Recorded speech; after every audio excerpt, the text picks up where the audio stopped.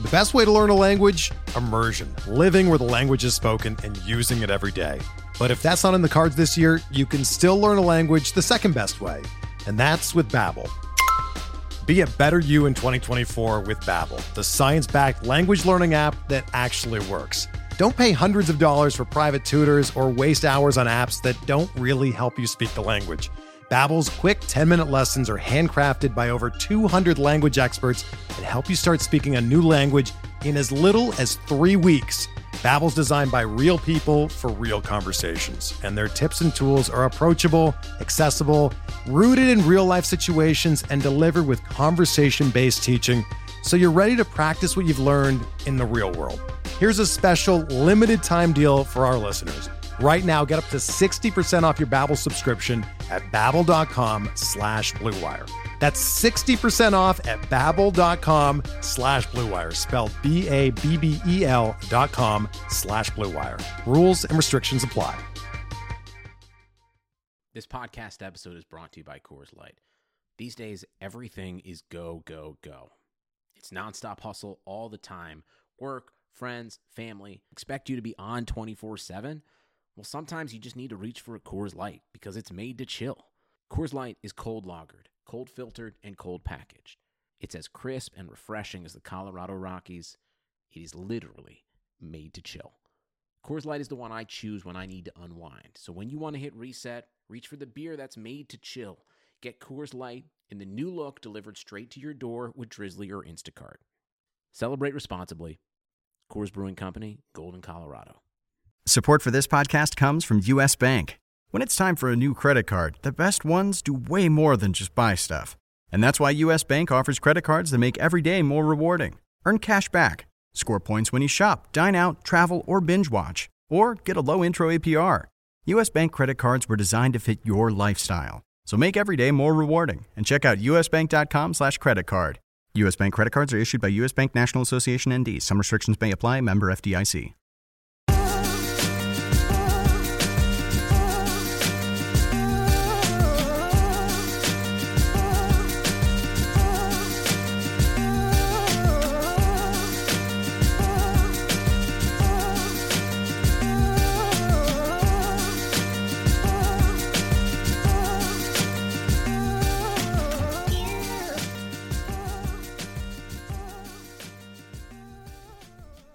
Welcome to the RotoWire Prospect Podcast. Clay Link here with James Anderson, lead prospect writer. Final prospect podcast of the regular season. Big thanks to New Day for providing the soundtrack this season. NEUDAE at New Day Music on Twitter. Appreciate the song Lion Kings. In case you're unfamiliar by now. I'm sure there are new listeners tuning in for the first time on this podcast, but maybe so. You never know. We'll also be finishing up our hip-hop countdown top 10s, finishing with number 1, and spoiler alert, James and I have the same pick. We haven't had the same pick on any other at any other point throughout this countdown, but we do today. Also going to be doing our hitter prospect draft back and forth for 2018 only, but it should be a fun exercise. Yeah, last week we did the pitchers. I would recommend checking that out. I thought that was really useful just for people thinking to 2018 already. I know a lot of people have been talking about, what the first and second round of 2018 drafts are going to look like. Well, a lot of the, I think there's going to be more impact pitching next season than there was this year in terms of pitching prospects. So I would recommend going back and checking this out. The hitter draft this year, this is going to be tougher, I think. Last week I didn't really struggle too much. I had a pretty solid, top 20, top 25 or so. I mean, on the hitter side, you could really go 30, 40 deep in terms of legitimate options for guys that could contribute next year. So I'm interested to see how this shakes out.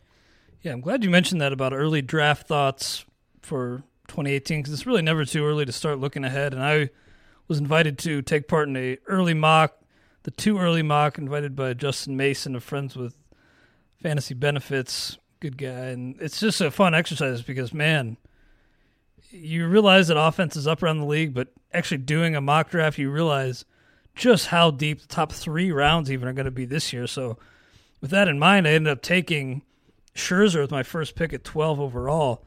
I really want, if I'm picking at the back half of that first round, I want to get one of those top 4 arms, Kershaw, Sale, Scherzer, or Kluber, because I know with my next 2 pick, I'm gonna get somebody who maybe doesn't fall, but somebody who's a really good contributor with my next 2 picks.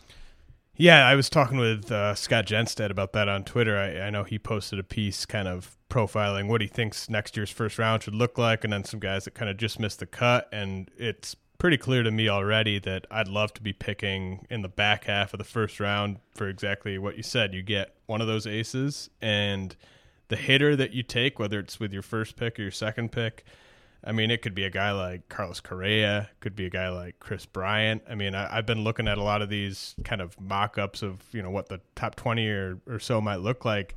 Guys like Anthony Rizzo and Corey Seager are nowhere to even be found. I mean, that's how deep it is. So Rizzo is so undervalued, it seems like, just in the general fantasy public. It's kind of a head scratch. I think it's just because guys like Joey Votto, Paul Goldschmidt have really emerged and have been, they started out so hot, whereas Rizzo, he had a rough couple of months. He's been scorching hot lately if you've owned him at all. But I think it's just that more attention's being paid to a couple other first basemen, and you have some guys, emerging that maybe either are just better in batting average or have more to offer in steals. But yeah, I think wherever he ends up going, it's going to seem a little too late, I think, next season. Yeah, then with the second pick in that mock at 19 overall after picking 12, Giancarlo Stanton still there. Still not getting the love. This isn't an industry draft. Again, it is a mock, but I wouldn't think I'd be the guy that's falling into Stanton, because I was kind of lower on him coming into the year just given the history. But, man, what he does is awesome. And in this power environment today, it's going to be harder and harder to compete in home runs. You need some of those heavy lifters. And some of the guys that went after Stanton, Lindor, who's obviously, been a big power contributor this year, but it's hard to know what the new baseline is for some of these guys. JD Martinez as well. So regardless of where you're picking in the second round, you're pretty much going to get a really good hitter. Yeah, it's going to be so hard to decide exactly how much power to try to end up with in those first 3 or 4 picks. I mean, because you don't want to completely punt speed either, right? I'm thinking that I'm going to be drawn more towards guys that can at least give me 10, 12 steals, or maybe guys that I feel extremely confident in them hitting around 300, just because I feel like those are categories that are much harder to kind of fill in later in the draft. But I mean, you're right. Like if you want to win or finish top 3 in home runs and RBI, you are going to need to end up with one of those guys that does hit 40 plus next year, because I'm sure it'll be, anywhere from 3 to 6 or 7 guys that ends up doing that. Yeah. I mean, I was considering Lindor there, but I was actually considering Stanton at 12. It's like, I can't really pass him up here. I do agree though that there are things working against him. Obviously, position. You can find an outfielder, kind of a dime a dozen, not that caliber, but getting a guy like Lindor, I mean, plugs an obvious need at short, gives you a little speed, a good average. Just don't know how to project the power with guys like that who've had breakouts this year, and we assume it's going to be sustainable because of, it seems like the prevailing thought is the juiced ball, but it's just kind of a matter of constantly evolving process in the game for evaluating fantasy baseball. But James, let's get into this draft. I got the first pick. You had the first last week. Who was the first pitcher you took last week again? Alex Reyes. That's right. Then I went... You went Brent Honeywell. Yeah, Honeywell. And then I went Kopech. You went Forrest Whitley. Nice. A lot of heavy hitters at the top there last week. Definitely go check that out. Yeah, absolutely. I thought that was really good. This one, I thought maybe... I went back and forth a little bit. Then I was thinking, well, what the hell am I thinking? There's a clear choice here at number 1. I think it's got to be Ron Acuna, even if he's not with the major league team to break camp, which is unlikely. They're going to keep him down, gain that extra year of control. But even if he's behind a couple weeks from some of these other guys, I still think he ends up outproducing them for fantasy purposes. We've seen that park there in Atlanta be a bit more hitter-friendly with SunTrust opening. Acuna really does it all across the board. Hasn't missed a beat as he's moved up the ladder. Only really gotten better. So, and I know they've talked about trading one of their corner guys this winter. I think the Braves probably do that, even if they're basically giving a guy like Matt Kemp away. I think they'd be happy to do that, opening up a spot for Acuna, and I think he has a big year. Yeah, he was the guy I would have taken if he'd passed. Just so much upside, 5 category upside. We know he's going to be up in April. I mean, that's just a fact. Like, you don't have to play around. Like, he'll be up in April. Draft him as such if you're having any early drafts. We've talked about him on every show probably, it seems like, for the past 8 or 9 episodes. But one of the reasons I wanted to do the pitchers first last week was there's a lot of hitters that either have recently graduated. Rhys Hoskins, Ahmed Rosario, Dominic Smith have all graduated in the past week or so. Was trying to get as many of those guys to graduate as possible before we did this draft. But the guy I'm going to end up taking, Clint Frazier, he's got 124 at-bats in the big leagues this year. Probably isn't going to be prospect eligible, I would guess, by the end of the season. But he's prospect eligible right now. I think that, there are some other guys. Like, he's not on a tier by himself in terms of how confident I am that he opens the year in an everyday role. But, among those guys, he's the one who has seen the most big league pitching, has had a good deal of success, I think. I mean, the batting average a little low, not getting on base at a super high clip, but I mean, he's hit for power. He hits the ball real hard every time I watch him play. I think that he's a guy who, when it does click for him against big league pitching, it's going to be a pretty special package. And I'm not sure exactly what he's going to contribute in speed. A guy that the steals have kind of ticked down as he's gotten older, as you'd expect. But I think if he can get on base at just like a 320, a 325 type of clip, I think there might be double digit steals there. And then in that park, in that lineup, I think the rest of it's gonna look pretty nice. So I think there's a fairly high floor with Frazier and plenty of upside as well. And just to be clear, we don't need to fill any positions here. We're just drafting hitters. So I'm going to take Victor Robles with my second pick. This is one where it's like, yeah, maybe I'm sacrificing some volume here, but the talent through the roof. And maybe he is up. Obviously, he was up. Currently is up, but not playing a whole lot. I think next year, Jason Worth's kind of on his last leg, it seems like. I think they'll find pretty regular at-bats for Robles. Need to get him acclimated at the major league level, too, with Harper's free agency looming. I think he has a pretty good year. Maybe a bit of an adjustment period, but this guy's, the talent is pretty much unmatched if you're talking about guys outside of Ron Acuna in the minor leagues. So I'll take Robles, even if I maybe don't get as many at-bats as I could with some other player. Yeah, he was a little further down for me just because I'm just not sure when we see him in that everyday role. I mean, again, this is for 2018 only. Right, and I don't know if we said this, but we are going to tally this up at the end of 2018. Roto categories on the pitching side, we replace saves with innings. On the hitting side, it's just the standard 5 roto categories. So obviously, you need speed. You got to factor in what you think they're going to hit for average. Michael Taylor has quietly been a pretty solid option for them in center. Yeah. I think he's been about a 2-win player. So they don't have to rush Robles. I think that maybe they start him at AAA and kind of see what happens. But yeah, I totally get that. I mean, he's got to be 1, 2, or 3 maybe in terms of guys we might draft here for if I was just pegging stolen base totals at the end of the year. And yeah, that's a good lineup to be in for sure. I'll go with Lewis Brinson. He doesn't have.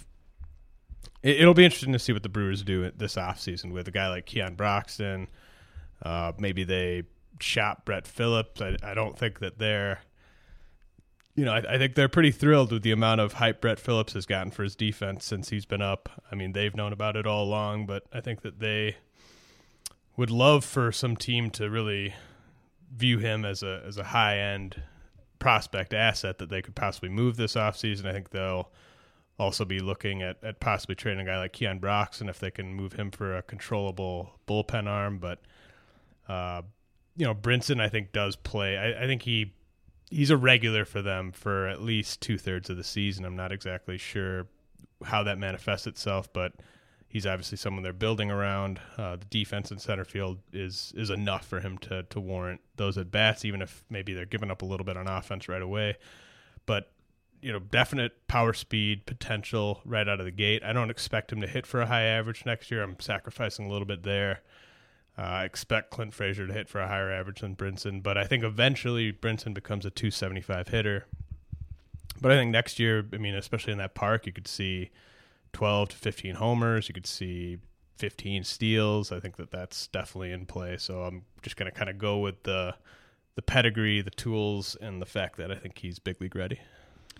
Very nice, very nice. Brett Phillips' arm, man, it's been impressive, but I don't really think – well, I also think they may move an outfielder this winter, but I don't think Phillips would be a big hurdle for Lewis Brinson to clear. I'm tempted to go with a homer pick here, but I'm going to use my better judgment and ride your coattails. It's usually when my better decisions come, and go with a guy that you've been pumping, Austin Hayes, not only up with a surprise call-up, somewhat surprising anyway, also leading off the past 2 days. Makes me think, man, clearly the organization thinks a lot of him. Clearly he's made quite an impression on Buck Showalter already, so maybe Hayes, kind of like Mancini this year, ends up sticking around playing most of the season at the big league level, and if he's batting leadoff in that order, he could have a big fantasy season. Yeah, man, I really like Hayes. I guess obviously my prospect rankings have him high enough that I should expect him to come off the board. I was hoping I could maybe get him a round or two later, but oh man, we've been pumping him here for a while, up to 17 on the top 400 for us. This dude's legit. He skipped AAA altogether. The numbers he put up in the minors, over 60% better than the average hitter at high A and double A this year. Just massive power numbers. A guy that really looks like he could be a 4-category stud. And if you look at the way that outfield aligns next year, I thought maybe initially they were just going to kind of bring him up for the stretch run, kind of get him acclimated, but they figure to lose Seth Smith. What a loss. I don't really see any obvious candidate to not be starting in left field other than him. I think it's going to be him, Adam Jones, and Trey Mancini in that outfield next year. It just kind of seems the way it's going to shake out. If he's going for his stock will probably rise before then, but if he's like a buck or two at the end of auctions, could be a league winner. Yeah, I'm going to be real upset. I actually am kind of honestly happy to see that his batting average is down a little bit. It was up above 300 for a bit there. Definitely am not looking to see many people hyping him up this offseason because, yeah, it'd be a nice guy to get in dollar days, and I think that's in play just because, a lot of people that don't follow prospects closely probably haven't even heard of him unless they've been catching an O's game lately. He was definitely a guy that was a little under the radar coming into the year. I know we had him sort of on the fringe of the top 200, but man, he's been raking all year. I like that pick a lot. All right. Well, look, I'm going to give you another chance to be a homer. I'm going to take a non-red here, but I got reds all over my next best available, so be careful. Yeah, same. It's like I have to pick between two of them now. I was hoping you would narrow that choice down. Yeah, I'm going to take Ryan McMahon with the Rockies. He's a guy that's had a couple cup of coffees with the big league team, and hasn't really done much. Not surprising. He's just had 15 at bats, but I think next year, he's first base. Yeah, I think I think he'll at least get a shot in spring training to kind of win that job. And they have a lot of stuff to kind of figure out with that outfield. What do you do with Ian Desmond? Like how locked in is Trevor Story? There's a lot of stuff that I think is kind of up for debate with how they're going to deploy stuff. But McMahon's kind of shown this year that there's not really much more for him to do at AAA. Maybe he gets sent back down for another month or two, but I think he'll be up for the majority of next year, and I think they'll find a way to give him at bats. And the fact that he's versatile and God forbid something happens to Nolan Arenado, he can move over to third. He can play second base in a pinch. I'm sure he could probably handle left field if necessary too. So I think his versatility probably helps him a little bit. And then, you can't rule out the idea that maybe they shop him a little bit this winter. I mean, if he gets traded to a lesser team that doesn't have a roadblock for him at either third or first, or maybe has the DH available, then he maybe, definitely opens the year on the big league roster. So, and I love the opportunity for him to play in Coors, just, like that upside playing in that park. Yeah, possibility of a trade, obviously it would hurt leaving Coors, but opening up more playing time, I think you'd trade that, chance at an everyday role for the park. I'm going to go with my homer pick. Take the guy who's already logged over 100 at-bats at the big league level. I imagine the Reds will probably play some games with Nick Senzel next year. Maybe not play games, but hold him down maybe till Super 2-day passes, so maybe he spends half the year maybe at the big league level. But I think Jesse Winker is going to spend the entire year at the big league level. This is so safe with that approach. And emerging power, more power than I don't think anybody expected. Love that. 6 homers at the big league level and only like 2 with Louisville? I forget the exact number, but I mean, he's already hit more homers at the big league level than he hit in a full year at AAA last year, full year at AAA this year. So yeah, it's pretty impressive. And that's the Great American Ballpark factor, which is great. Obviously, you got to take that into account with any Reds player you're evaluating for fantasy. I also think there's a decent chance. I like Billy Hamilton, love what he does, but I think Winker should probably be the leadoff guy next year. He's got a little bit of Votto in him with that approach. Such a good eye at the plate, and Billy really, I think, should be the second leadoff. If Brian Price wants to keep his job for yet another year, we'll see. Kick the can. You'd think he'd have to do something. Kick that can down the road. Keep him employed. Just constant 1-year extensions. I think Winker should be the leadoff guy. He obviously belongs in the top 2 or 3 spots in that lineup. That approach is obviously legendary. I'm so excited that he's tapping into some power, because it would have been real sad if that approach had kind of gotten wasted and he'd kind of gone down some kind of Nick Markakis type of career path. That would have been sad. But I mean, I'm loving it. It's all Fields power. It's obviously not crazy pop. Like he's not hitting tape measure shots out, but I've seen him hit them out to all Fields. And like you said, that ballpark, the ballpark in Milwaukee, obviously some places where he can definitely do some damage. We expected him up early this year. Well, I didn't expect Scott Schebler to hit 30 homers to be a roadblock for him, and I thought there was even a chance that Adam Duvall could struggle to the point where Winker would get a shot over him. So I feel like that situation will take care of itself, if not this offseason, then spring training. Yeah, I think so. I mean, it's not that close to me on just comparing Winker's upside when you factor in the hit tool and the approach compared to those other 2 guys. He was my next guy on my list, so happy that you made the right choice taking that red. You might even be able to make a pair, because I'm going non-red again. Derek Fisher with the Astros. This one's tough because I don't know how the playing time shakes out, and they just have so many pieces. I'd love a trade. I'd love for him to get dealt somewhere, but I just don't think there's any demand right now for outfielders of any kind from any team. I mean, it's prospects or established players. I just don't. Every team has too many, and it's going to be tough for Fisher to earn an everyday role, I think, in Houston, just because of their depth. But he's shown, 123 at-bats this year, already has 5 homers and 3 steals, so at least he's shown the power-speed combo already. I think that maybe, even if it's part-time duty next year, I think he's got a chance to get to, 15 homers, 10 steals, something like that. So at least I can chase some counting stats with him. Nice. Well, you called my bluff on that second red. You may have to go elsewhere, but a quick note from our sponsor first. Buying tickets can be complicated and confusing, but there's a better way to buy with SeatGeek. SeatGeek is the smartest, easiest way to get tickets to every game all season long. Whether you're planning a day out with friends, searching for a last-minute deal, or buying a gift for a loved one, SeatGeek helps you find the best seats at the best prices. fully guaranteed. Nothing beats being there in person for the biggest plays of the year. And SeatGeek will get you closer to the action for a great value. I have the SeatGeek app on my phone. It's by far the easiest way to shop for tickets. I can be anywhere with just a few taps. I instantly find seats. Actually, just used SeatGeek recently to buy tickets to the Tim and Eric show. I'm sure we have a lot of T&E fans and listening to the pod.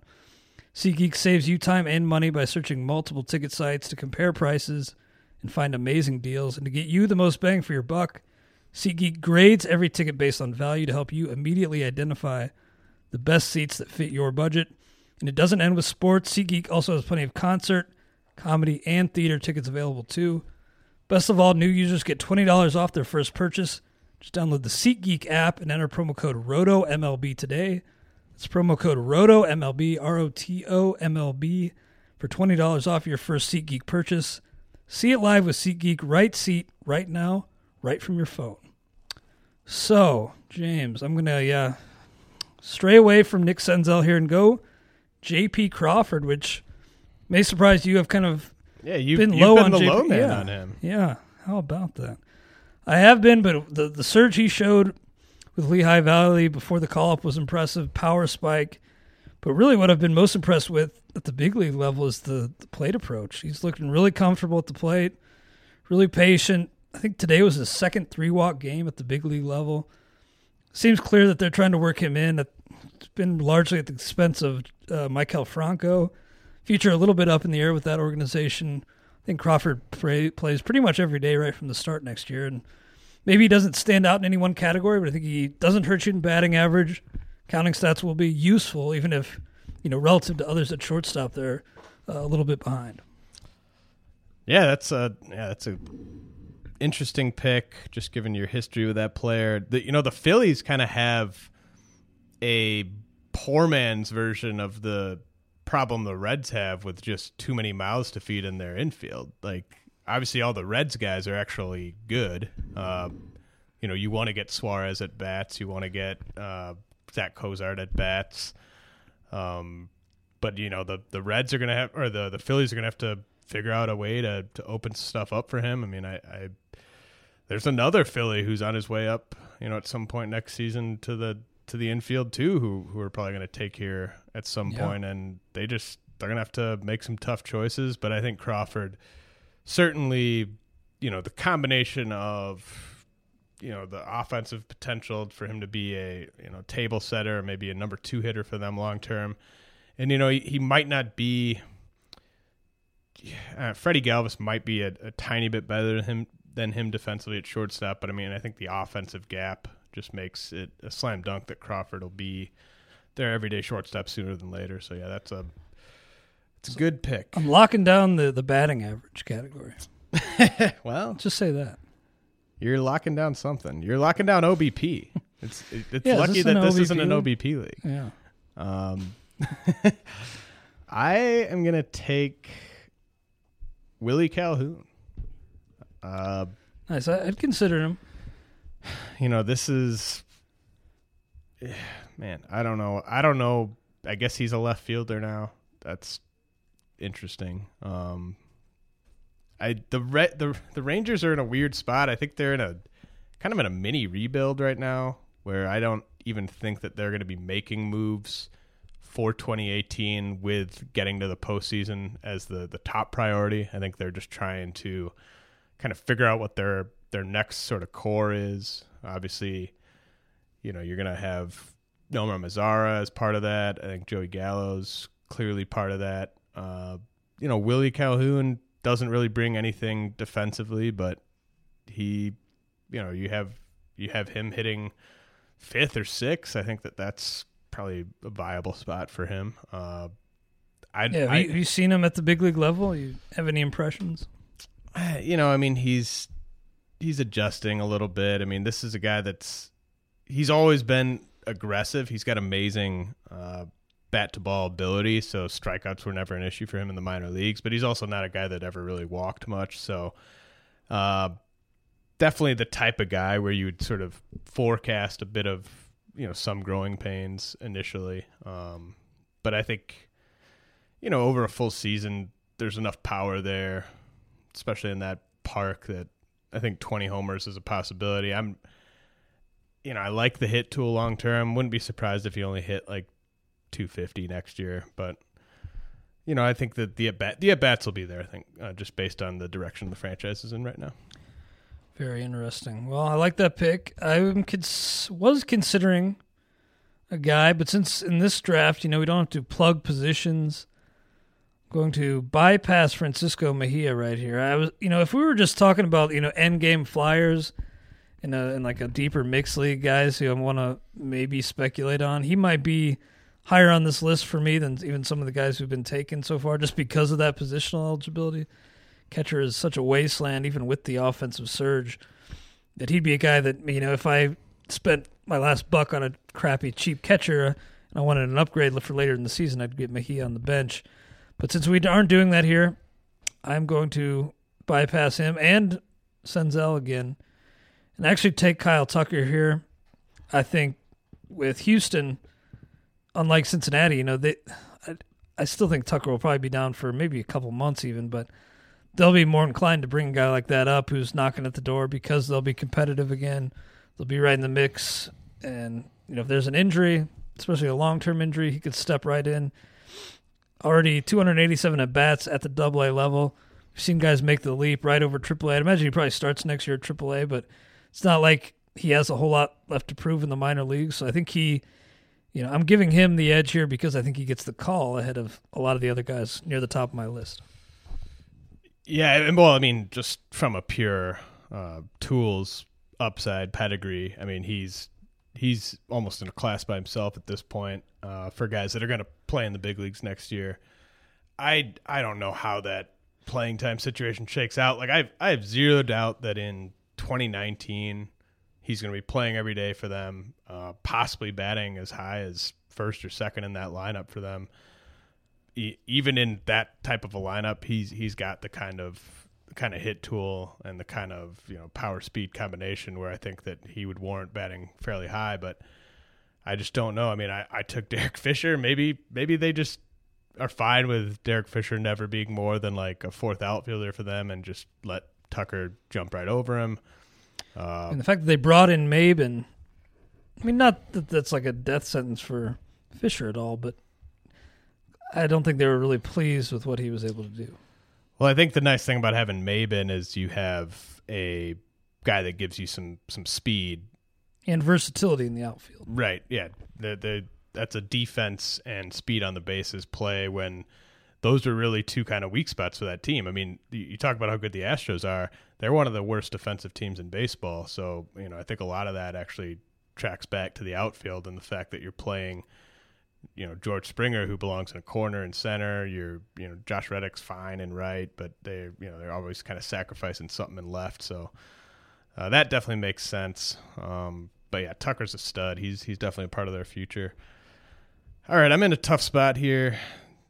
This is where it kind of gets a little bogged down, where I think there's 4 guys that I think are all about the same, not necessarily in terms of tools or upside, but just the whole calculus of when are they going to be up, how much are they going to play.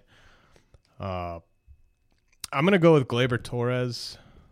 He obviously season cut short this year due to injury, but I think he was, had he not gotten hurt, I think you would have seen him playing almost every day for them at third base down the stretch. And I don't see anyone standing in his way. And that honestly includes Didi, that includes Starlin Castro. He's gonna be an everyday player for them at some point next year. Not exactly sold that there's going to be counting stats galore for him by any stretch, especially in 2018, but I think he can hit for a high average. I think he's going to be a solid contributor in runs, RBI, and maybe the power just comes quicker for him than I'm expecting. We've seen that happen. He's a bigger guy than Francisco Lindor, and didn't take long for Lindor to start hitting 20-plus homers. So, maybe Torres kind of just steps right in as a 15-plus homer guy right away. But at the very least, I think that there's a pretty high floor in batting average, and then there'll be some nice counting stat contributions. Nice, yeah. He really, if we were doing this again, like even like in January when he's just a little bit healthier, he'd probably be going considerably higher in this draft. We got to see him really at field level last year in the fall league.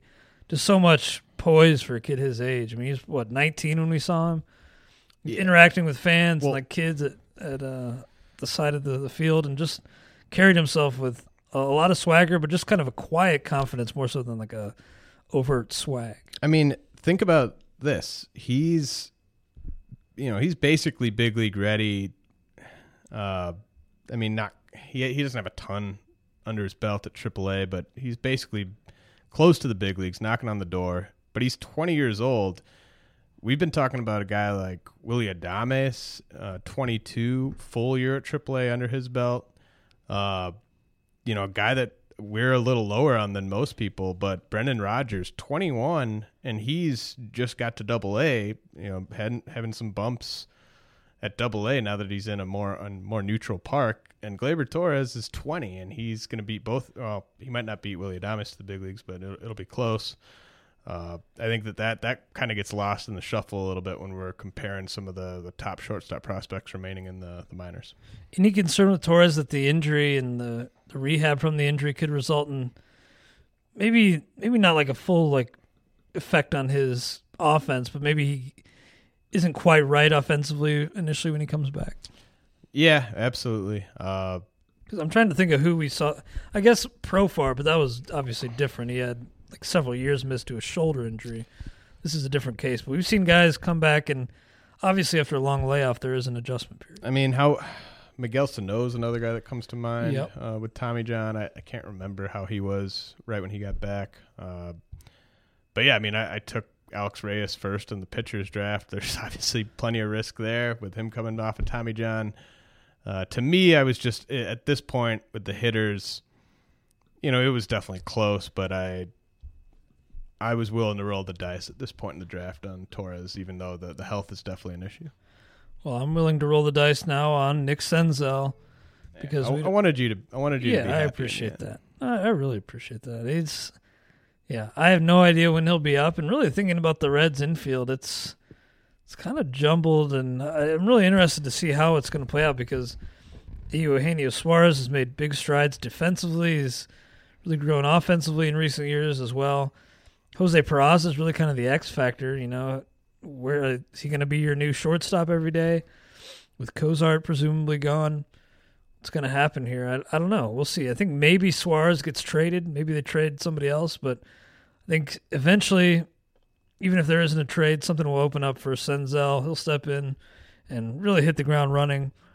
I'm continuing to play the OBP game, but it's just kind of a situation where it's so safe. The production when he does get the call, that safety in terms of quality of play when he does arrive is what eases my concerns about when he will arrive. And like Jesse Winker, maybe the power will play up more than we ever guessed, like it has for almost every major league player this season.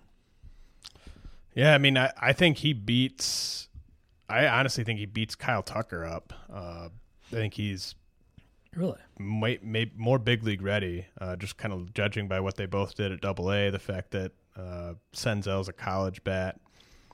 So I like that pick. I think that the concerns about where do you squeeze him in, he's just one of those types of players that's too good for that to really be much of an issue.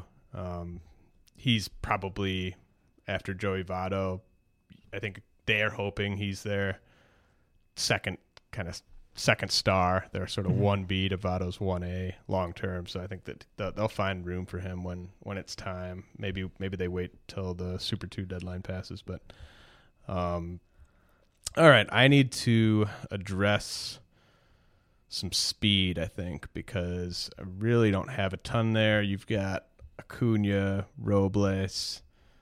Crawford will probably chip in some steals. Senzel, Tucker probably chip in some steals. I'm going to take Scott Kingery with the Phillies. Another guy that I'm not exactly sure how they find room for. He's probably capable of playing a little bit of third, maybe even some center field. But you know, they showed, but the fact that they're willing to play J.P. Crawford over Maikel Franco right now kind of tells me that they're willing to sort of pull the plug quickly on the guys that have been there for a while, been there for all this losing. And, you know, Kingery is a guy that could steal 25 bases over a full season, and I feel a little bit better about him being able to, if not hit for a really high average, not totally sink me there, whereas a guy, you know, there's some other guys left, you know, a guy like Franklin Barreto, where I think there's some steal upside, but I think he could also really, really hurt me in batting average. So I'll go with Kingery and just kind of try to be patient while they figure out a way to get him involved, because I think that one way or another he probably gets to double-digit steals next year. Nice. Well, you mentioned the guy I'm picking, Franklin Barreto, who I've really kind of soured on to a pretty big extent in recent years.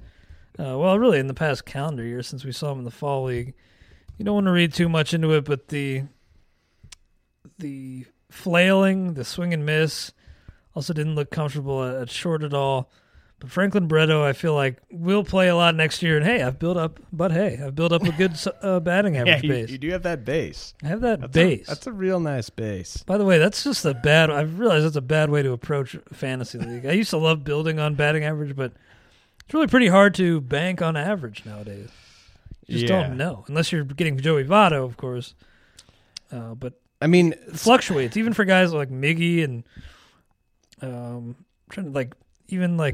Matt Carpenter, these types, you know, still getting on base at a good clip, but the variances with balls in play can really hurt you. Yeah, I mean, how many guys? You know, I'm gonna bank on Votto. I'm gonna bank on Trout. I'm gonna bank on. I think Daniel Murphy falls into that category. I think Paul Goldschmidt falls into that category where Altuve. But, I mean, you probably have a hard time getting to 10 guys. You know, exactly. Charlie Blackmon, as long as he's in Coors, falls into that category. But it's just really tough to find guys that are true anchors for you. Like I tried to do that in staff keeper, too. And, yeah, Carpenter was a flop. Bogart's a flop. Those types are just – you just don't know from year to year. Do you consider Justin Turner and Corey Seager guys that you would lock in there? That's a good one. They're borderline. You know, I love Justin Turner, but man, this has kind of been a perfect year for him in terms of hitting for average. I think he'll have a pretty nice average next year, but I think if you're banking on like 300 plus, that's ill-advised. Like I could totally see it going down to like 270 next year. He won't be a big drag, but I just don't. I don't want to put him in that group, in that class. Man, that's tough. Tough to bank on a catcher for anything. Yeah, really. Exactly. The position for him kind of takes him out of that realm, but you just don't know with some of these guys. So, I mean, with Barreto, man, he's tough because I don't really know what he is. I don't know whether he's going to be more of a power guy or more of a speed guy, and maybe that's good because it means that he could contribute in both, but I think I'd prefer for him to, at least early in his career, not be trying to get to so much pop. And maybe he's pressing at the big league level, it seems like. I'd like him to prioritize contact and, you know, doing some damage on the bases when he gets on, and then, you know, eventually you kind of grow into that power. But it just sort of seems like he, you know, I've heard him in the past say that the guy that he models his game after is Miguel Cabrera. It's like, dude, you're not. You shouldn't. I'm going to be the next Miguel Cabrera. You shouldn't be, because you're 5'10" and 190. Like you're not going to be the next Miguel Cabrera. Nope.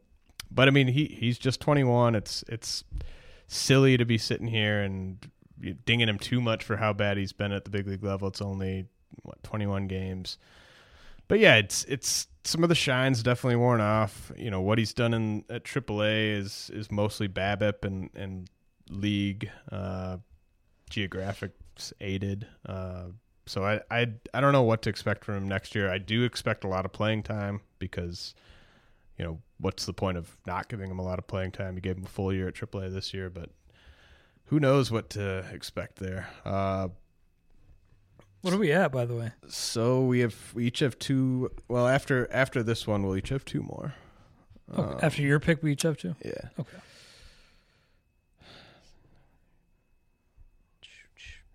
Man. All right.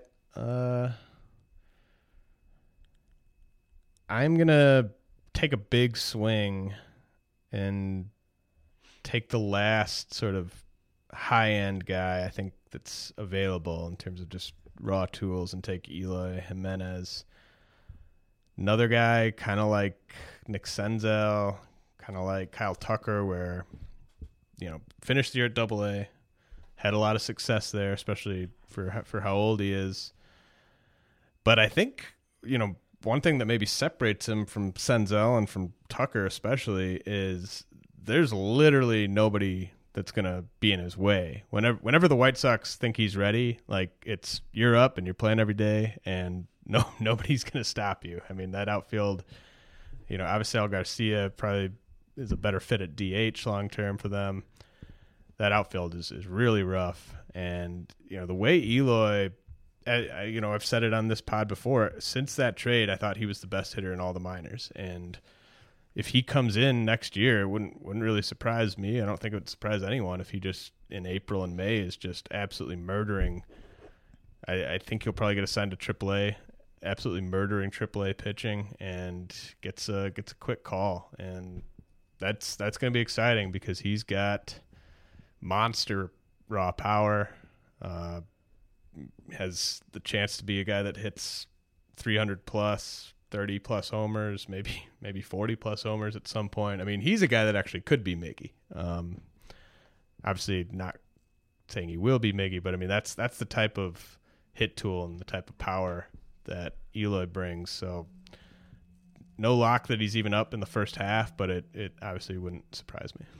Yeah, man, that's going to be fun to watch when that youth movement starts there in the South Side. Kopech, Eloy, obviously Moncada, who's shown some really impressive growth lately. It is September pitching, but I've been encouraged by what I've seen from Moncada. I'm going to go with Jake Bauers of the Rays. I'm vowing right now to never take another Rays pitching prospect, but I look at Bauers and I look at that outfield, see a path for him. He spent most of this year at AAA. Not a ton of power, but some speed to go with. Decent pop, good on-base skills. Again, got a theme going here. And look, I just, who knows when he'll be up, but at this point in the draft, I'm confident he will at least contribute. And, like most of the guys I've taken, I just feel like he won't really have too much of an adjustment period when he does get the call. Yeah, he's going to be ready. Whenever they're ready to plug him in, he'll be ready. I think he's ready right now. Extremely advanced approach. Man, this is getting to a real tough spot. There's 3 guys I want. Only going to end up with 2 of them. And it's so hard to rely, like we said, on batting average, and especially on a prospect's batting average. And while I think a guy like Alex Verdugo profiles as a 290 hitter maybe long term, I don't know if it's safe to really gamble on him getting there next year. So I'm going to take another high risk guy coming off an injury in Dustin Fowler with the A's, who, when he was in the Yankees system, I just didn't know how the playing time situation was going to shake out. I mean, they were having a hard time even finding room for Clint Frazier. But that trade was just so perfect for him. I know it takes him out of Yankee Stadium, but the A's have been looking for a center fielder forever. They just, they paid Rajai Davis to play center field for him this past year. That's how desperate they've been out there. I think the reports are that Fowler will be healthy for spring training. We'll see how that goes. But the A's, we've said before, are definitely a team that isn't shy about pushing guys. He's a guy that already reached the big leagues, albeit extremely briefly, with the Yankees. So I wouldn't be surprised if he was their starting fielder or starting center fielder on opening day. Probably wouldn't bet on that, but that's how close he is, in my opinion, in terms of proximity. And I think he's a guy that could realistically steal 20 plus bases. Kind of profiles as a leadoff type, has the chance to hit double-digit homers, but I mean, he's a high contact hitter who's going to steal bases, has plus speed. So I think just the speed alone is the reason why I'm going with him here. Nice. Yeah, I'm looking forward to seeing him because obviously that was terrible what happened to him in his debut. Getting a new start here next year, and I do think he'll probably be a kind of a sneaky, probably a waiver pickup in a lot of leagues, but he could end up playing a pretty big part for owners next year. With my last pick, I feel like I'm lagging behind in power a little bit, so I'm going to dig a little bit further down. And judging on team context, I feel like there could be a path for this guy. Kristen Stewart. Sure. We saw him hit a homer in the Fall Stars game last year. 28 homers this year, 485 at-bats at Double-A. And again, team context, a big part here. This outfield in Detroit. Woof. Just Is there which outfield's worse, Detroit's or the White Sox? I think it's probably Detroit's. Yeah, I mean, the White Sox have what? Nicky Delmonico and Alvacil Garcia. I mean, neither of those guys should be playing the outfield, but at least they've been hitting. Hey, man, you got to keep Matt Davidson at DH. Well, how do you take Matt Davidson's bat out of the lineup? Hey, you're the long ball. What a slugger. Yeah, no, I mean, I think Stewart is, he's got plenty of swing and miss, but there's on-base skills there. Probably hurts. I've sort of thought of him as realistically, maybe he's Chris Davis with a K. But I think that's maybe he's Chris Davis with a K, the one that we actually sort of thought Chris Davis was before these last 2 years in Oakland. But yeah, I mean, he hit 28 homers, 485 at bats at Double-A. Wait till this guy gets his hand on the juice ball. Oh yeah, it's going to be flying out. Yeah.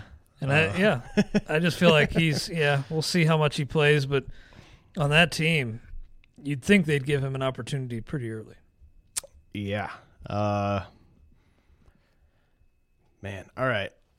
I'm deciding between Willy Adames and Alex Verdugo, and I think I'm going to go with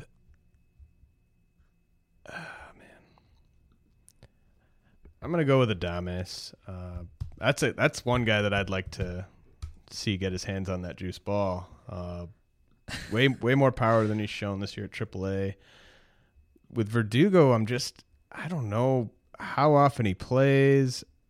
I don't know what he does in terms of power, speed. He could hit 10 plus out, I guess, but I don't know. I wouldn't be surprised if it also took him a year to really tap into playable fantasy outfield power.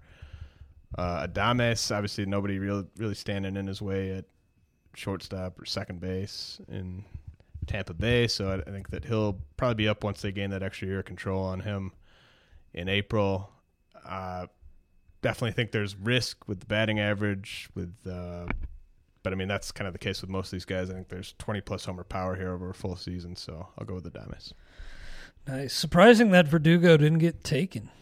Yeah, I think most people would be pretty surprised by that. A couple other guys, Christian Arroyo will probably play almost every day for the Giants next year. Heimer Candelario will probably play almost every day with the Tigers next year.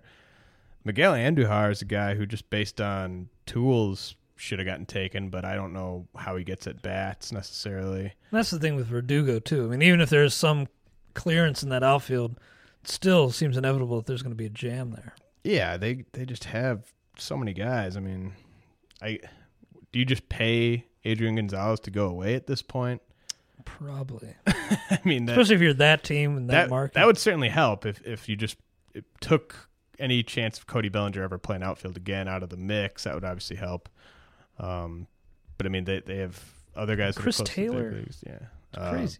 Anthony Alford's probably going to play a lot for the Blue Jays next year. Greg Allen, a speed guy I was considering. Loved that catch he made the other night. I didn't see that. It was amazing. To end the game, it was a 5-star catch according to StatCast. That kid's pretty special. I love that we didn't take any Cardinals. I glanced at Tyler O'Neill, then just went right past. I mean, I had Harrison Bader just as a honorable mention guy. I mean, he still qualifies as a prospect, but come on, get out of here. But getting back to Verdugo for a second, we worked out a trade earlier this year in staff, too. Thanks for that, by the way. I just had to say that. For Mike Clevenger, I kind of twisted your arm a little bit during a lunch. I got something done. Where does Clevenger go in drafts next year? Like, he's looked incredible. Is he like a top 200-ish overall player? Yeah, probably. I think he's got a rotation spot pretty much locked down. Oh, yeah, for sure. Yeah, I think, I honestly didn't even realize he was pitching this well because I don't have any shares. He's, I really do owe you half of my steak dinner. Actually, I didn't get him from you in steak. I got him from Bernie, but we did work something out in another. Well, you do owe me. You owe me something. You owe me something. I'll buy your drinks at the dinner. Look, I don't know if I'm ever gonna get over that Hoskins trade because, obviously I've been the high man on Hoskins for quite a while, and it was sort of like a hedge trade. He could struggle, and this is I'm cashing in a couple high strikeout starting pitchers. This will be great. And if you look at the roto, obviously I'm the only one that's been looking at my roto points, but the ground I would have made up in home runs and RBI would have taken me from an eater or from a buyer in that league to not only an eater but probably a casher, because there was just so much ground for me to make up in home runs and RBI in that league. And yeah, I'm glad that you're gonna probably eat. I mean, one of us should. God knows. Well, need to knock on wood. Let's see. I'm not comfortable yet. One more lineup period. I mean, it's you should be almost embarrassed that it's even close after. I am. After that trade. Oh, I want that league to be over with just ASAP. I'm so embarrassed of how that league is going. If I somehow manage to eat in that league, it's going to be a damn miracle. And really, that miracle came in the form of Rhys Hoskins. I didn't know you'd trade him, but I mean, at the time when you came back with me, like, can I get two of those guys? I had to think about it. That's it wasn't like a slam dunk at the time by any means. Yeah, I mean, both arms were pitching well. I've got Hoskins in a handful of keeper leagues. It's fine. Oh, that's good then. It's yeah, man, brutal. Yeah, bad beat. That's a tough one to swallow, but I'm actually looking forward to doing that mock where he goes, because we're almost through 2 rounds and he's still on the board, which kind of surprises me, but I don't think he's going to get back to me in the third. But I go back and forth on that because part of me wants just the level-headed, trying to not overreact to young players. Part of me doesn't want any part of him, but also it's like I've been singing this guy's praises for years. Am I going to just jump off the bandwagon after he's really good in the big leagues? That doesn't make any sense. So I almost wish he'd gone through any sort of lull period.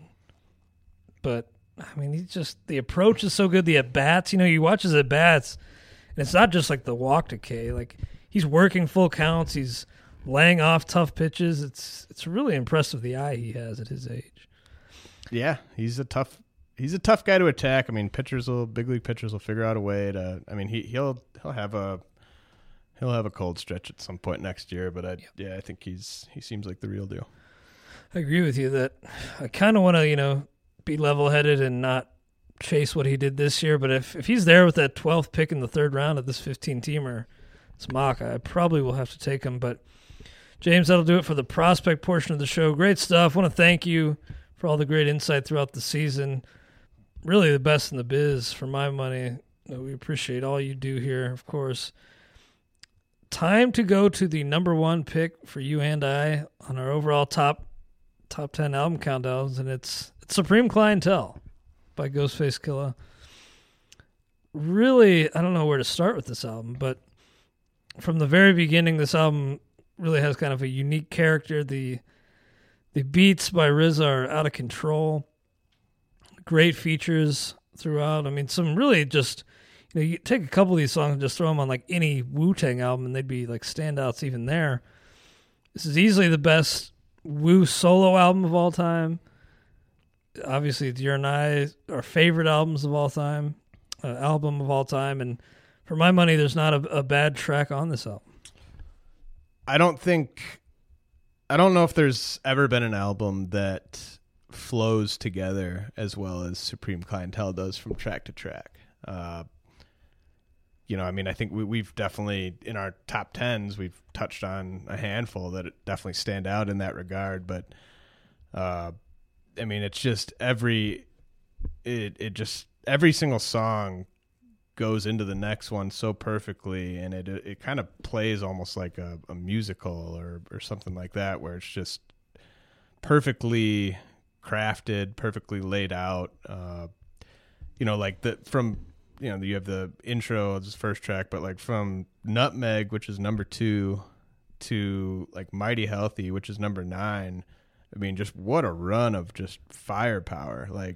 Those tracks are just insane. They're all ridiculous. They all kind of keep trying to top the last one. Then you get another skit, and then it just goes back on again, and you're just going hard for the rest of the album. Do you have a favorite track on here?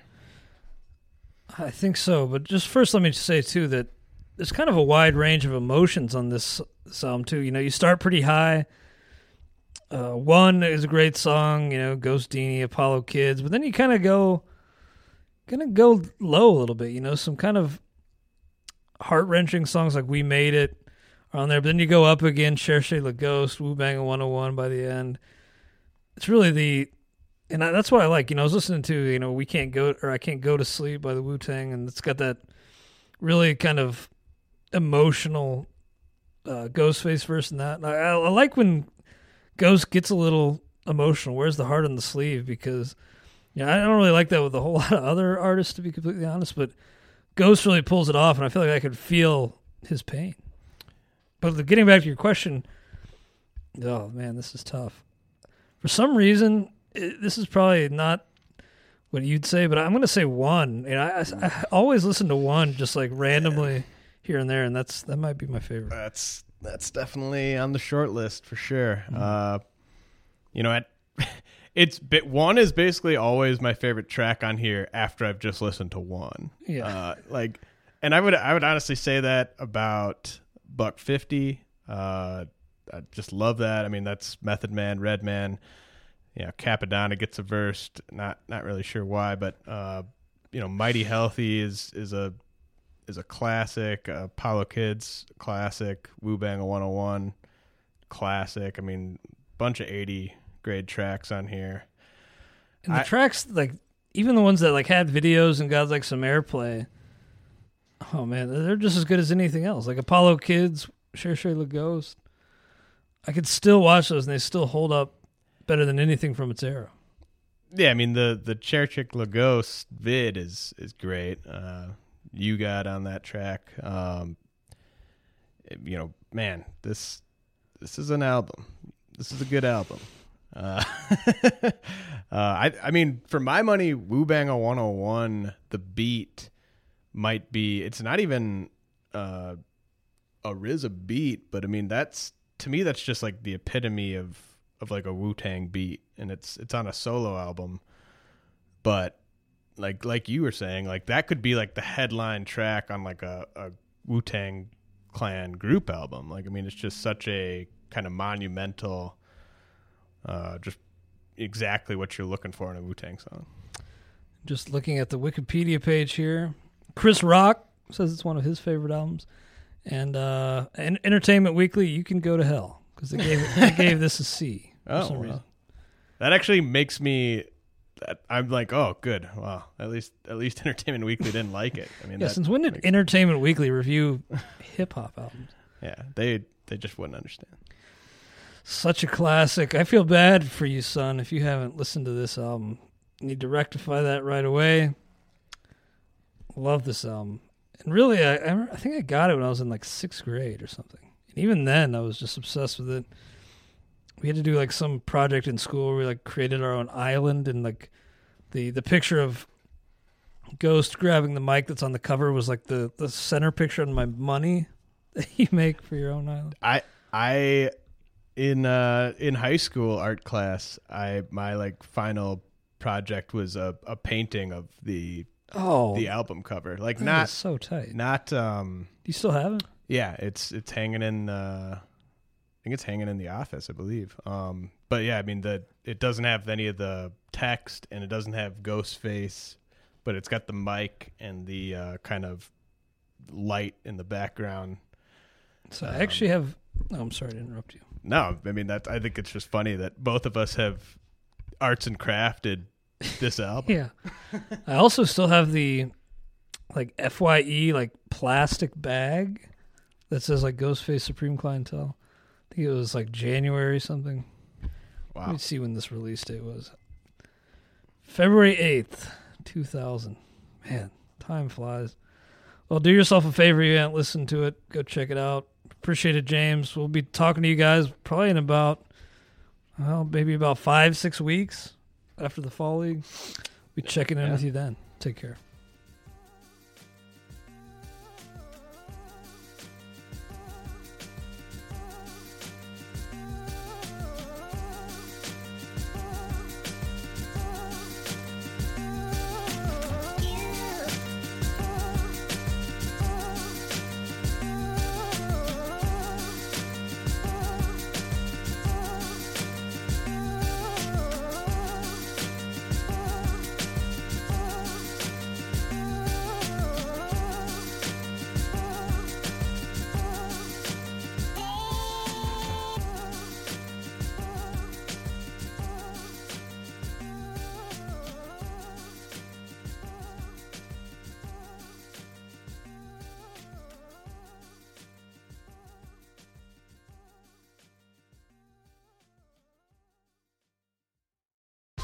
Whether you're a world-class athlete or a podcaster like me, we all understand the importance of mental and physical well-being and proper recovery for top-notch performance.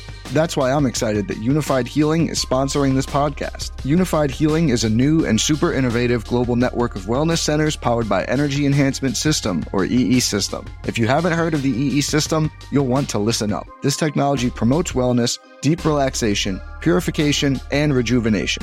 In hundreds of locations across the globe, access to a center is easy and affordable. Interested in experiencing the EE System technology for yourself? Go to unifiedhealing.com/bluewire to learn more and find a center near you.